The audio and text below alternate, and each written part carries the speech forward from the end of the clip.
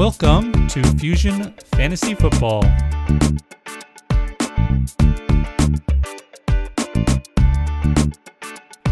Hello, everybody.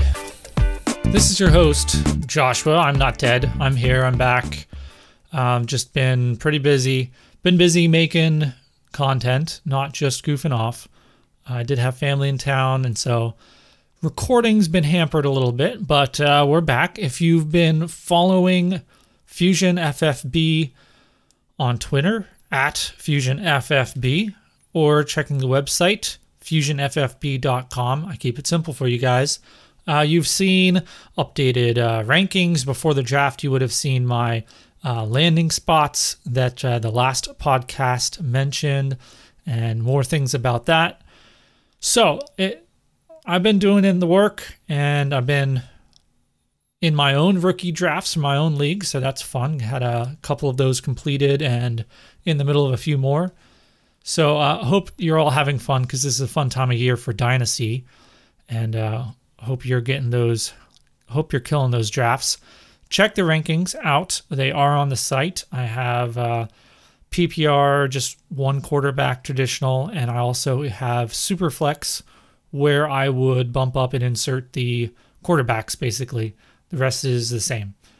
You got to always consider your league, your team, your scoring settings, so on and so forth. If you have a 2 tight end or a premium, maybe you're going to like the tight ends better than my rankings. The rankings are just a starting point, so check them out. Gets you a good feeling for where players are valued by others, and sometimes that'll help you out just with ADP.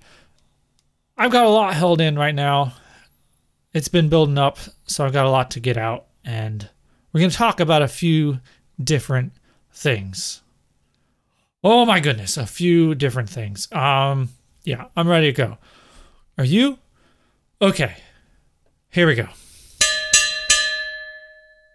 Tyreek Hill cannot be replaced by a lookalike. All right? Do you understand that Tyreek Hill is an outlier of an outlier of an outlier? But what I mean by that is it's already rare that you have a quarterback his size that's been able to produce and develop at the NFL level, from just a fast, punt returner weapon, offensive, quote unquote, offensive weapon, to a primary threat receiver who can literally score a touchdown on any given play. He didn't get there overnight, guys. I mean, I had him on his rookie year. He wasn't doing the same things he was doing last year, okay? He developed professionally, all right?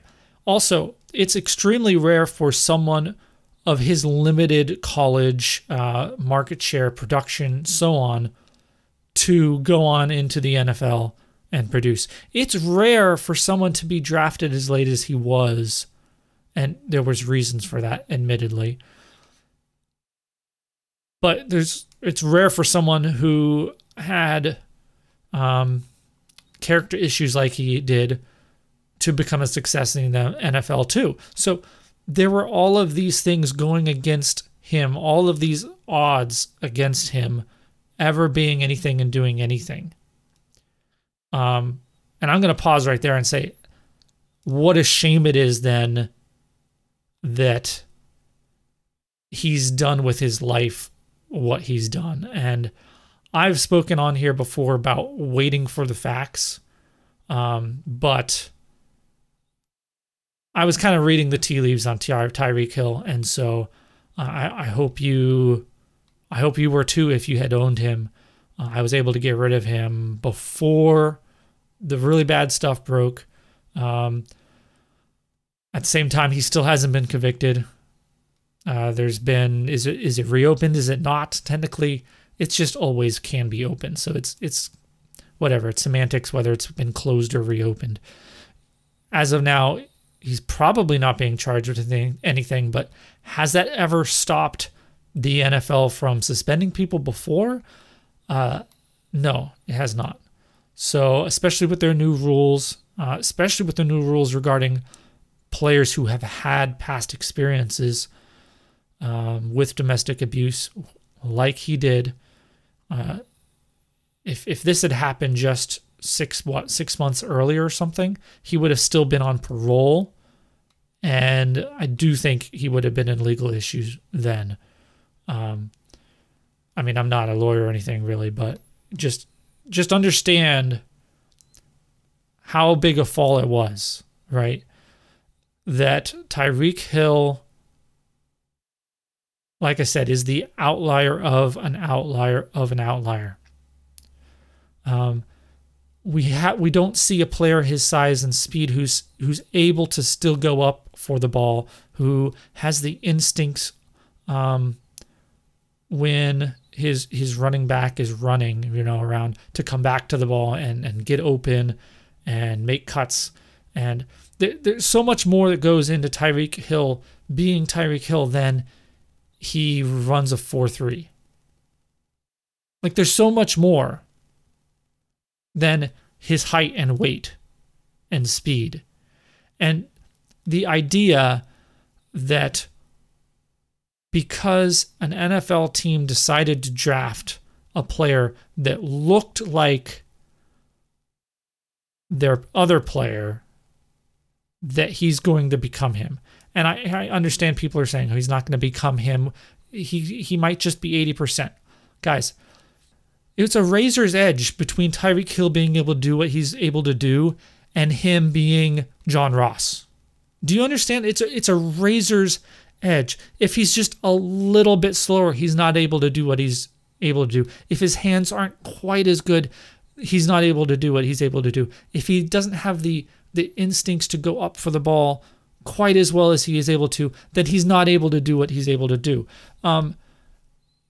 80% of Tyreek Hill isn't going to get you 80% of Tyreek Hill's points. Okay, it's a curve. 80% of Tyreek Hill, and this was my prediction, is going to get you 20% of Tyreek Hill's points. So Mecole Hardman is who I'm talking about. The Chiefs drafted him in the 2nd round.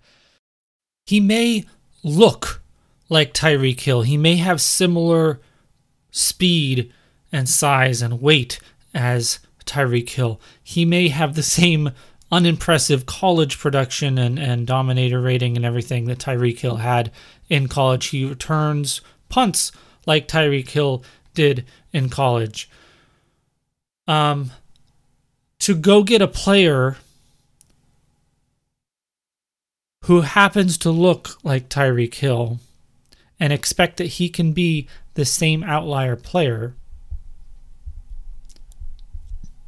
it's basically like, it would be like drafting a player to replace Danny Woodhead just because he was as small and had all the other details that looked like Danny Woodhead.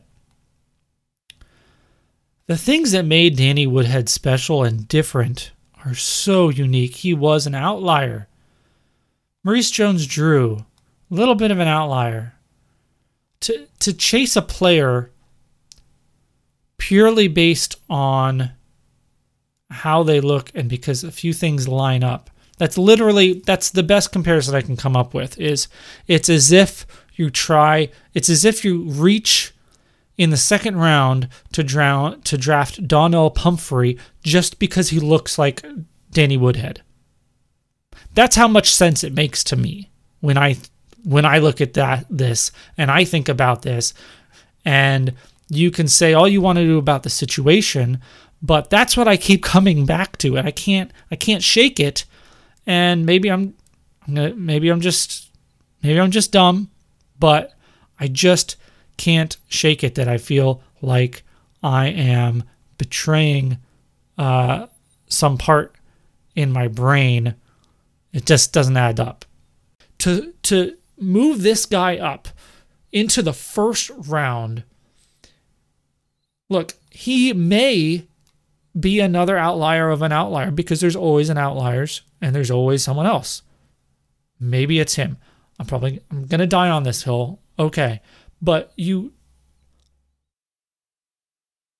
move him up now, just because of where he was drafted, where in the team and where in the draft, second round, to move him up that far from being, I think the highest I saw him before the draft was Jet Set Dynasties rankings had him 15th. I'm going off memory here, but I do specifically remember it when I was working on my rankings, and I saw, oh, he's a lot higher on them. Other people didn't even have him ranked. So good on them for seeing that he was something. And it's that kind of thing that does make me think he could be all right. He could be all right. I don't think he can be Tyreek Hill, a top 6 player. But can he be top 24? Maybe. Why not? I mean, what Tyler Boyd was, right? To me, that's his ceiling. That's his highest reasonable expectation. And so if you want to draft him in the first round based on that expectation, I'm not going to stop you. I'm just saying, me as someone who's put in the work, who's followed a process, for me to move him up that far based simply on location and draft capital would just be a betrayal of my process. It would just be throwing it out. It would be rejecting everything that I know and I've read and I've studied about how rare it is for players like Tyreek Hill to be able to be successful. All right, this is why I'm down on Marquise Brown. This is why I was down on John Ross a couple years ago. All right, and look, Mecole Hardman may hit, but the odds are he won't. Do you understand that? The odds are he won't. If he does hit, he might hit big. So you just have to ask yourself, what's the risk reward you're willing to take? And for me in my process, it's more important to avoid the complete bombs, the complete failures. That's why I was out on John Ross. That's why I was out on Ronald Jones. Okay, because it's almost more important to identify who's not going to be successful than it is to identify the jackpots. Okay, you want just solid return on investment. You don't get rich by playing the lottery. You get rich by buying, dividends, by investing. Okay. Somebody's going to win the jackpot, but it's probably not going to be you. But you can build a team with value and getting high probability players in high probability locations, which, I mean, he is in a high probability location, sure, but that's why I can't move him up. So if you're wondering why he is wide receiver 11 at the end of the second round in my rankings, actually, I think there's a mistake there. He's supposed to be ahead of a couple of the running backs there on my version 2 ranks. So it's showing him behind them, and so he's coming out as like the 301 or something. That's a mistake. He's supposed to be behind I think it's like Myles Gaskin and another running back there. He's supposed to be right behind Marquise Brown and Miles Boykin. And that's about where I think he belongs. And that's moving him up a lot already. It's not like I didn't move him up. So that's why he's there. That's why he's not moving any higher. I just can't do it because it would be just a betrayal of everything I know cognitively. And yeah, that's it. So I touched on this earlier, saying that Hardman was drafted in the second round. Now, we do know that there is correlation between how early a player is drafted to how likely they are to have success or have at least successful seasons in the NFL. That's understood. And I'm going to look into digging into that more. I'll get into the details of that more later. But the point I want to make right now is Just because a player is drafted high by a team doesn't mean he's going to be successful. We have to remember this, okay? Draft capital only gets you opportunity. It doesn't get you success. You still have to be good to have success. Running backs, this is why I emphasized and only really highlighted my landing spot value matrix for running backs. It doesn't change that. It shouldn't change that much for you for wide receivers and tight ends and so on, because running backs are more opportunity dependent. But wide receivers and tight ends, I'm just going to say receivers. Okay, we'll lump them together because receivers are more ability driven. You're going to get a better chance to show up if you're drafted high, but you still have to be good. And then, of course, yes, the other factors of situation, quarterback, offense, all that stuff comes into play. Depth chart, of course. Absolutely. But you cannot move a receiver way high or way low on a board just because of where they go and just because of what opportunity you perceive they're going to get. Okay? All you need is a certain level of opportunity, a prerequisite level of opportunity that gives them a fighting chance. Okay? The good players will come through. That's the point. That's what these teams are looking for. You think if there's a good player, they're not going to want to try and keep him? Yeah, we all have and all know of players that we thought were really good, that were on teams that for some reason the team cut or they just never played them and we can't figure out why. We know it. It happens.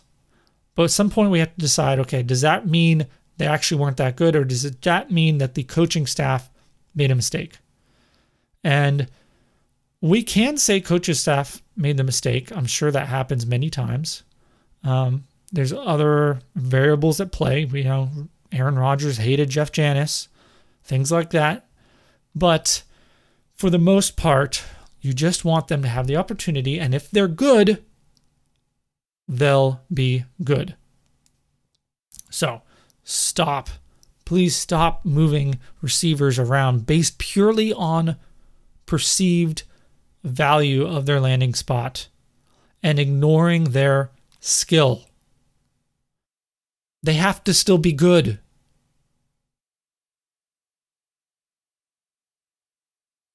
I hope McCole Hardman is good and he has success.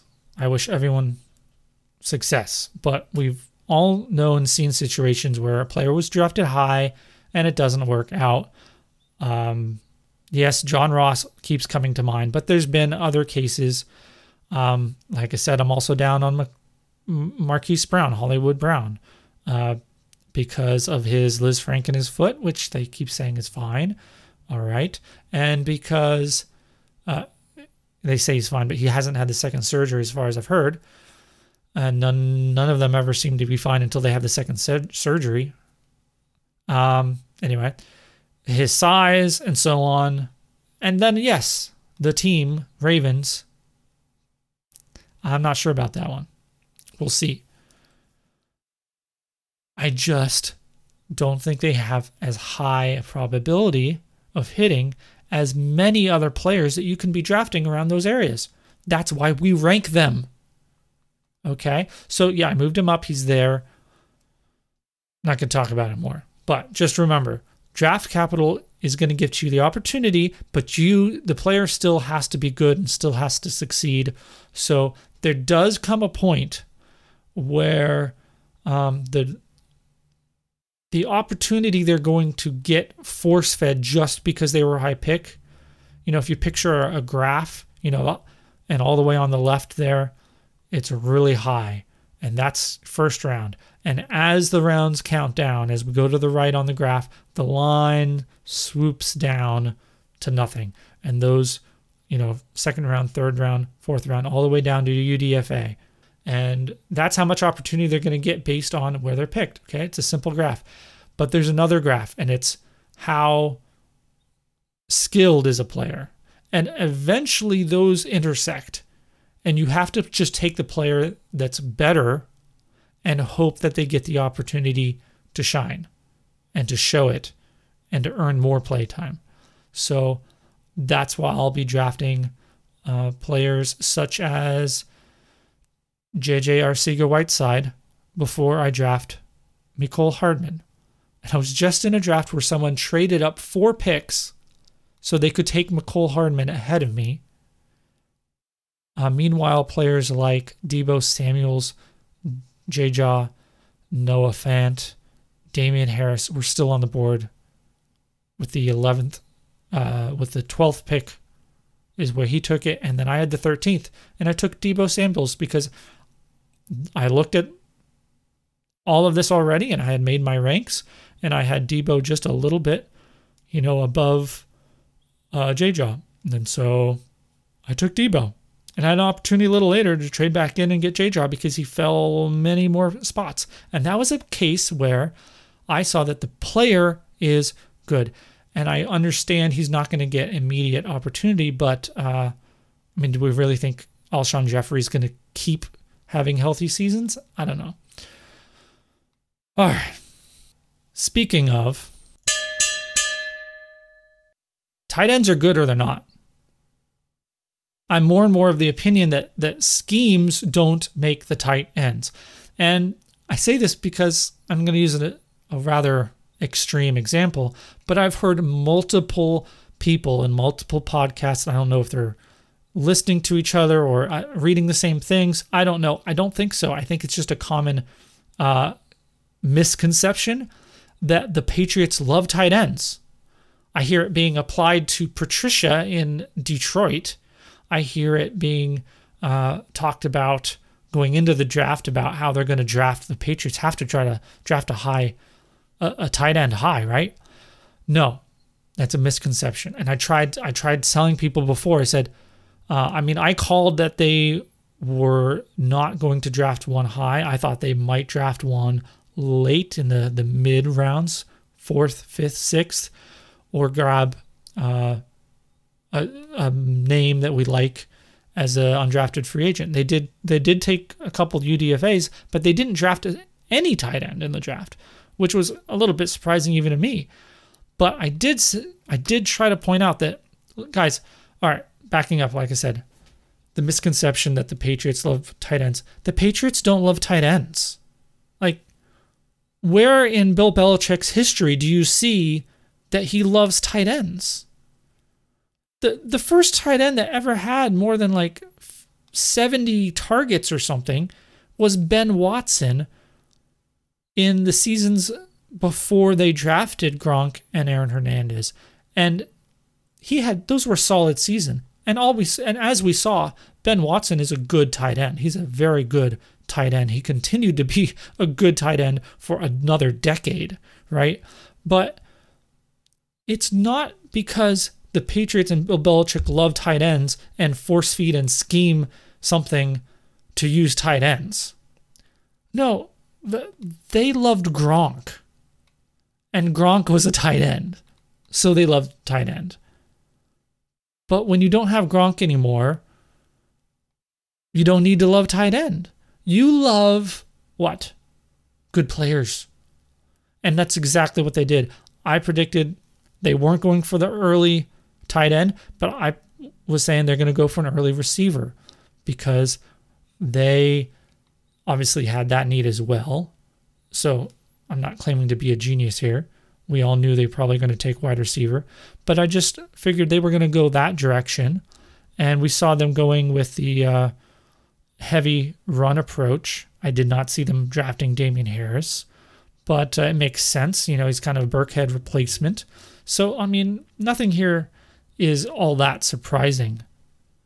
But the point is, again, the tight end position more and more, as I play fantasy football and watch football, it just, if they're good, they're good.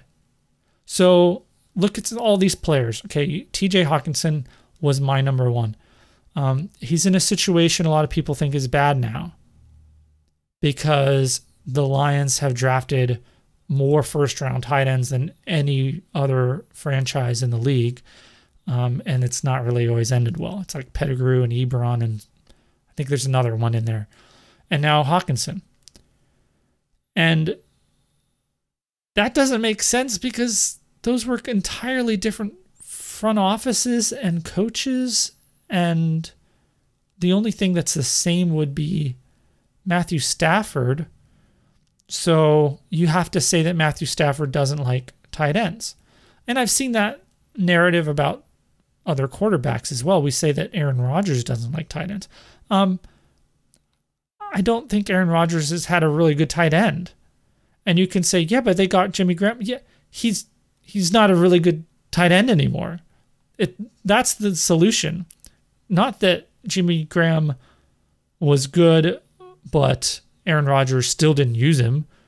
No, he used Jermichael Finley. If they ever really went out and really invested and got a good tight end, which they may have drafted a really good one in Jay Sternberger, we'll see.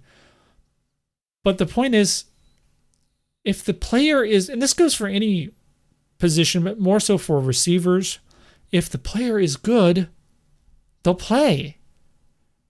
And we need to stop worrying so much about the scheme and the landing position. You know, this idea that Bruce Arians doesn't like tight ends, so O.J. Howard's going to be better. Look, O.J. Howard is good. Bruce Arians isn't an idiot. I think O.J. Howard will be okay. Simple as that. Bill Belichick never had tight ends used as much as he did until he drafted 2 really good tight ends. And then he decided, we should use them because he's not an idiot. You use good players when you have them.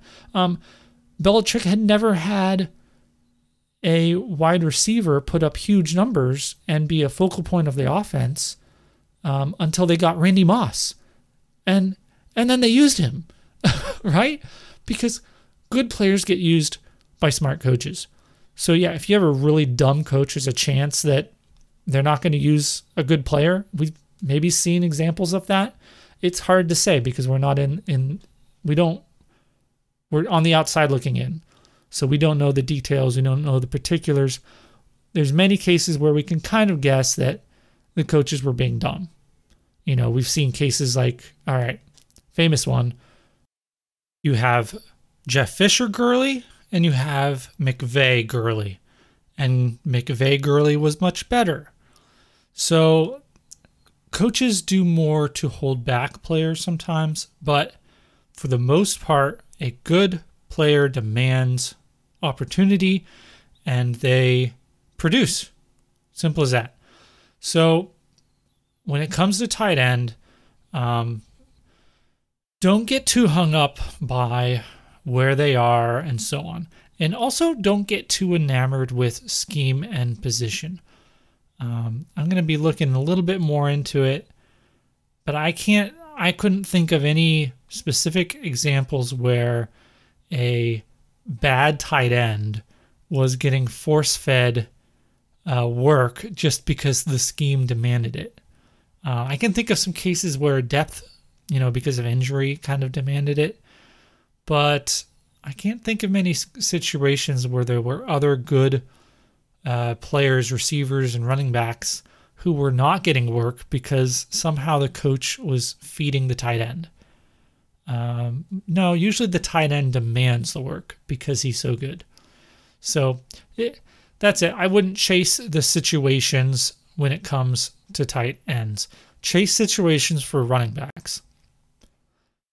This kind of goes into something I posted the other day, and it was like dummies guide for a rookie redraft. And it was a dummies template, right? So when in doubt, you could follow this template any given year, every year for any draft, regular settings for a dynasty league, right? And if you followed this, you would just consistently build value. So the idea is through the first, 8 picks or so, you're going to prioritize running backs, okay? Because they're going to have immediate value, you're going to be able to turn them around, and so on. So That's where the high probability of success picks are running backs to good situations that they're going to get work. They're going to become valuable. Okay. Now, from the 9th pick on until, let's say, the 24th, so pretty much the end of the first on all the way through the second round, that's the sweet spot to be taking your wide receivers, because there's still a lot of wide receivers that were drafted fairly high in the actual draft, so they have some draft capital. We have talked about how that does correlate to actual success, but you're not going to overpay for them because they're not going to have immediate value for the most part. These rookie wide receivers don't generally hit year one. And so if you're burning early first round picks on wide receivers, they've got to be something special. Or you have to be in a position where you can sit back and let them develop.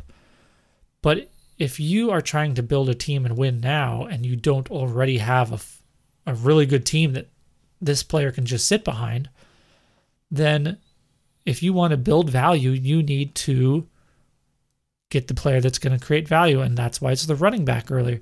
But this second round is the perfect place to get wide receivers and the perfect place to not overpay for them, basically. And then in the third round, you can pretty much do whatever, but I have noticed that's kind of the sweet spot for tight ends. That's where, you could have gotten Mark Andrews last year. That's where, even there later Kittle was falling the year before. That's where you can get a lot of these players.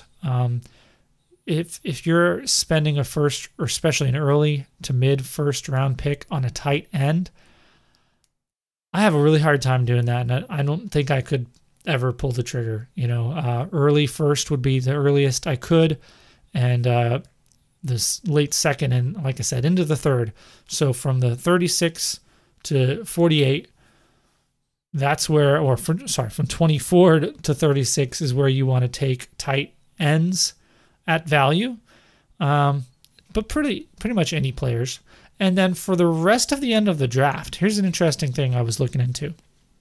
For the rest of the end of the draft, the probabilities of a late round, again, NFL late round wide receivers having a good season, by which we're going to qualify that as 800-yard season. The odds of that are pretty low as you get into the later rounds. But for running backs, they're obviously also very low, but not quite as low. And the definition for the running back in this, and this work was done by Russell Clay at Russell J. Clay on Twitter. He put out a whole thread of these, and he has these charts showing the round that the player was taken and the number of seasons that they broke that threshold. So for wide receivers, like I said, it was 800 receiving yards. So since the year 2000, first round picks have a 57% chance, or it's not a chance technically, have at 57% of them have had at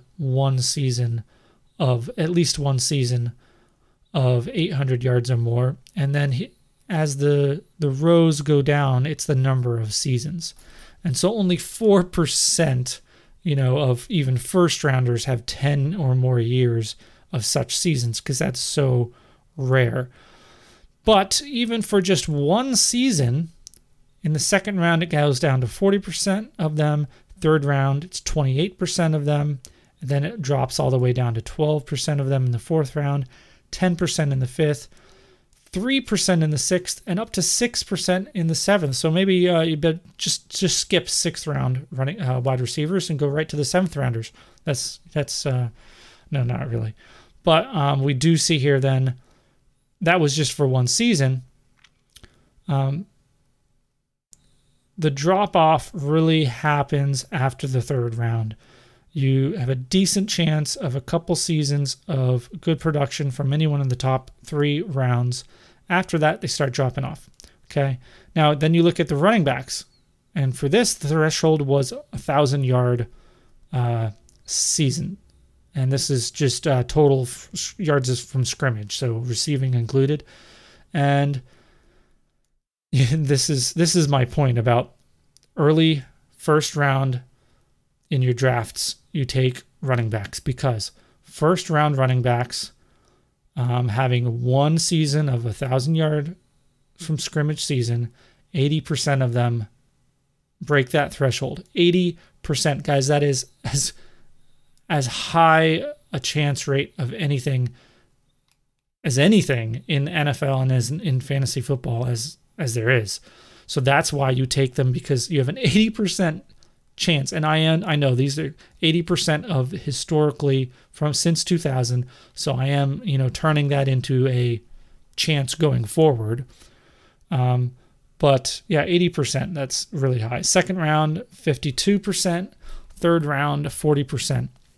And here's why I'm saying at the end of your draft, you should just be taking running backs in the best possible positions with the easiest paths to opportunity.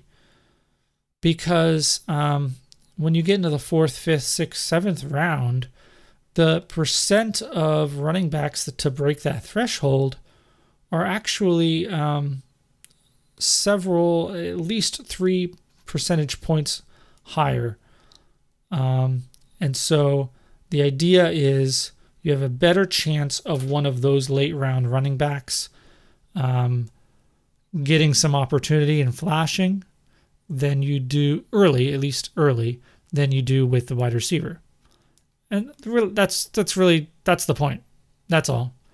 If you're drafting late, you might as well take somebody who can flash and get you some value. So draft a running back. If there's some wide receiver you really love and you think is going to be really good, all right, fine, take him. It's a late round pick. Do what you want. But for the most part, I'm taking as many of these kind of backups and satellites as I can who are going to have opportunity to do something. Whereas a lot of these wide receivers don't have any opportunity to do anything when they're drafted late and they're buried in the depth chart. And even when injury happens, they're just not good enough yet. They haven't been trained up. They're wide receivers. It's much more of a skill position, whereas running backs it's more based on opportunity. It's a skill position too, I know. Don't kill me. Just the point is, if you're gonna just throw a bunch of picks late at some players, I suggest you throw them at running backs. Keep an eye on your receivers through training camps and so on. And if they start to show up, that's what the waiver wire is for. That's why hopefully you have Fab and you can go get them then. I'd rather take the running back, and then if the running back ahead of him gets injured in training camp, I have his backup already. I'd rather have those already on my bench. Whereas, again, with wide receivers, it's not that clear. They have to work for it and earn it more. All right, enough of me rambling. I think I got that out of my system. Thanks, guys. It's very therapeutic for me, these sessions. I'm going to be doing a couple more podcasts soon where I am going to look at the rankings, kind of go by position and explain why I have them where I have them in a little more detail, just quickly, and then where I have them when they're all mixed together. So I will do that. It's a little bit of a cliche episode, but I do want to explain it a little bit better. So that'll hopefully help you in your process when that way you actually understand what's behind the rankings, and I'm not asking you to just blindly follow a list, but you can now better apply the information to your own leagues specifically. Like I was saying before, it's a starting point, but if you have a specific need in your team, if your team gives more points for receiving for running backs than most leagues, then you'll want to know that a player is more of a receiving back and details like that. That's what I'm talking about. So we'll get into that. I also want to go and something I thought I was going to do for this episode, but I had too many little mini rants. So probably for the next one also, I'm going to be doing kind of a wellness check on instead of looking at, and everyone's all caught up about the rookies and the draft, but after the draft, I think we should check on some players around the league and see how they're doing after their team maybe drafted some players or maybe didn't draft players. So maybe they're very happy or maybe they are not happy. We'll see. So that's what I'm going to do here. Hope you keep an eye out for those episodes and join me then. Again, follow me on Twitter at FusionFFB. Check the website for the rankings. They show up there on the website page, fusionffb.com, and then just click on player rankings and rookie draft rankings. But there's another link right there that goes directly to a nicer looking Google Sheets kind of thing that is, you can see it a little bit better than just the black and white table that comes on the site. It's nice that my site's able to import that data from the Google Sheet directly into the page, but it's a little plain. So if you want a better looking one, just follow the link right there. And I'll continue to update those as necessary. I mean, like I said, there's probably a correction I could make right now, but it's not quite big enough deal to make an entire update. The Isaiah Crowell injury was kind of enough of a big deal for me to move Josh Jacobs up, and so that was a big enough change, along with a few other things, for me to release version 2. So we'll see if anything else pops up that is worthy of a whole update. I don't want to just throw new ones out every week necessarily, but things do change. New information comes out, and maybe I'll learn new things that I just didn't know before. I try to listen to a lot of smart people. They convinced me that maybe David Montgomery's going to have more opportunity in Chicago than even I thought. So that's one of those cases where I moved him up a couple spots. But we'll go into all of that in more detail next time. Thanks for joining, everybody. See you next time.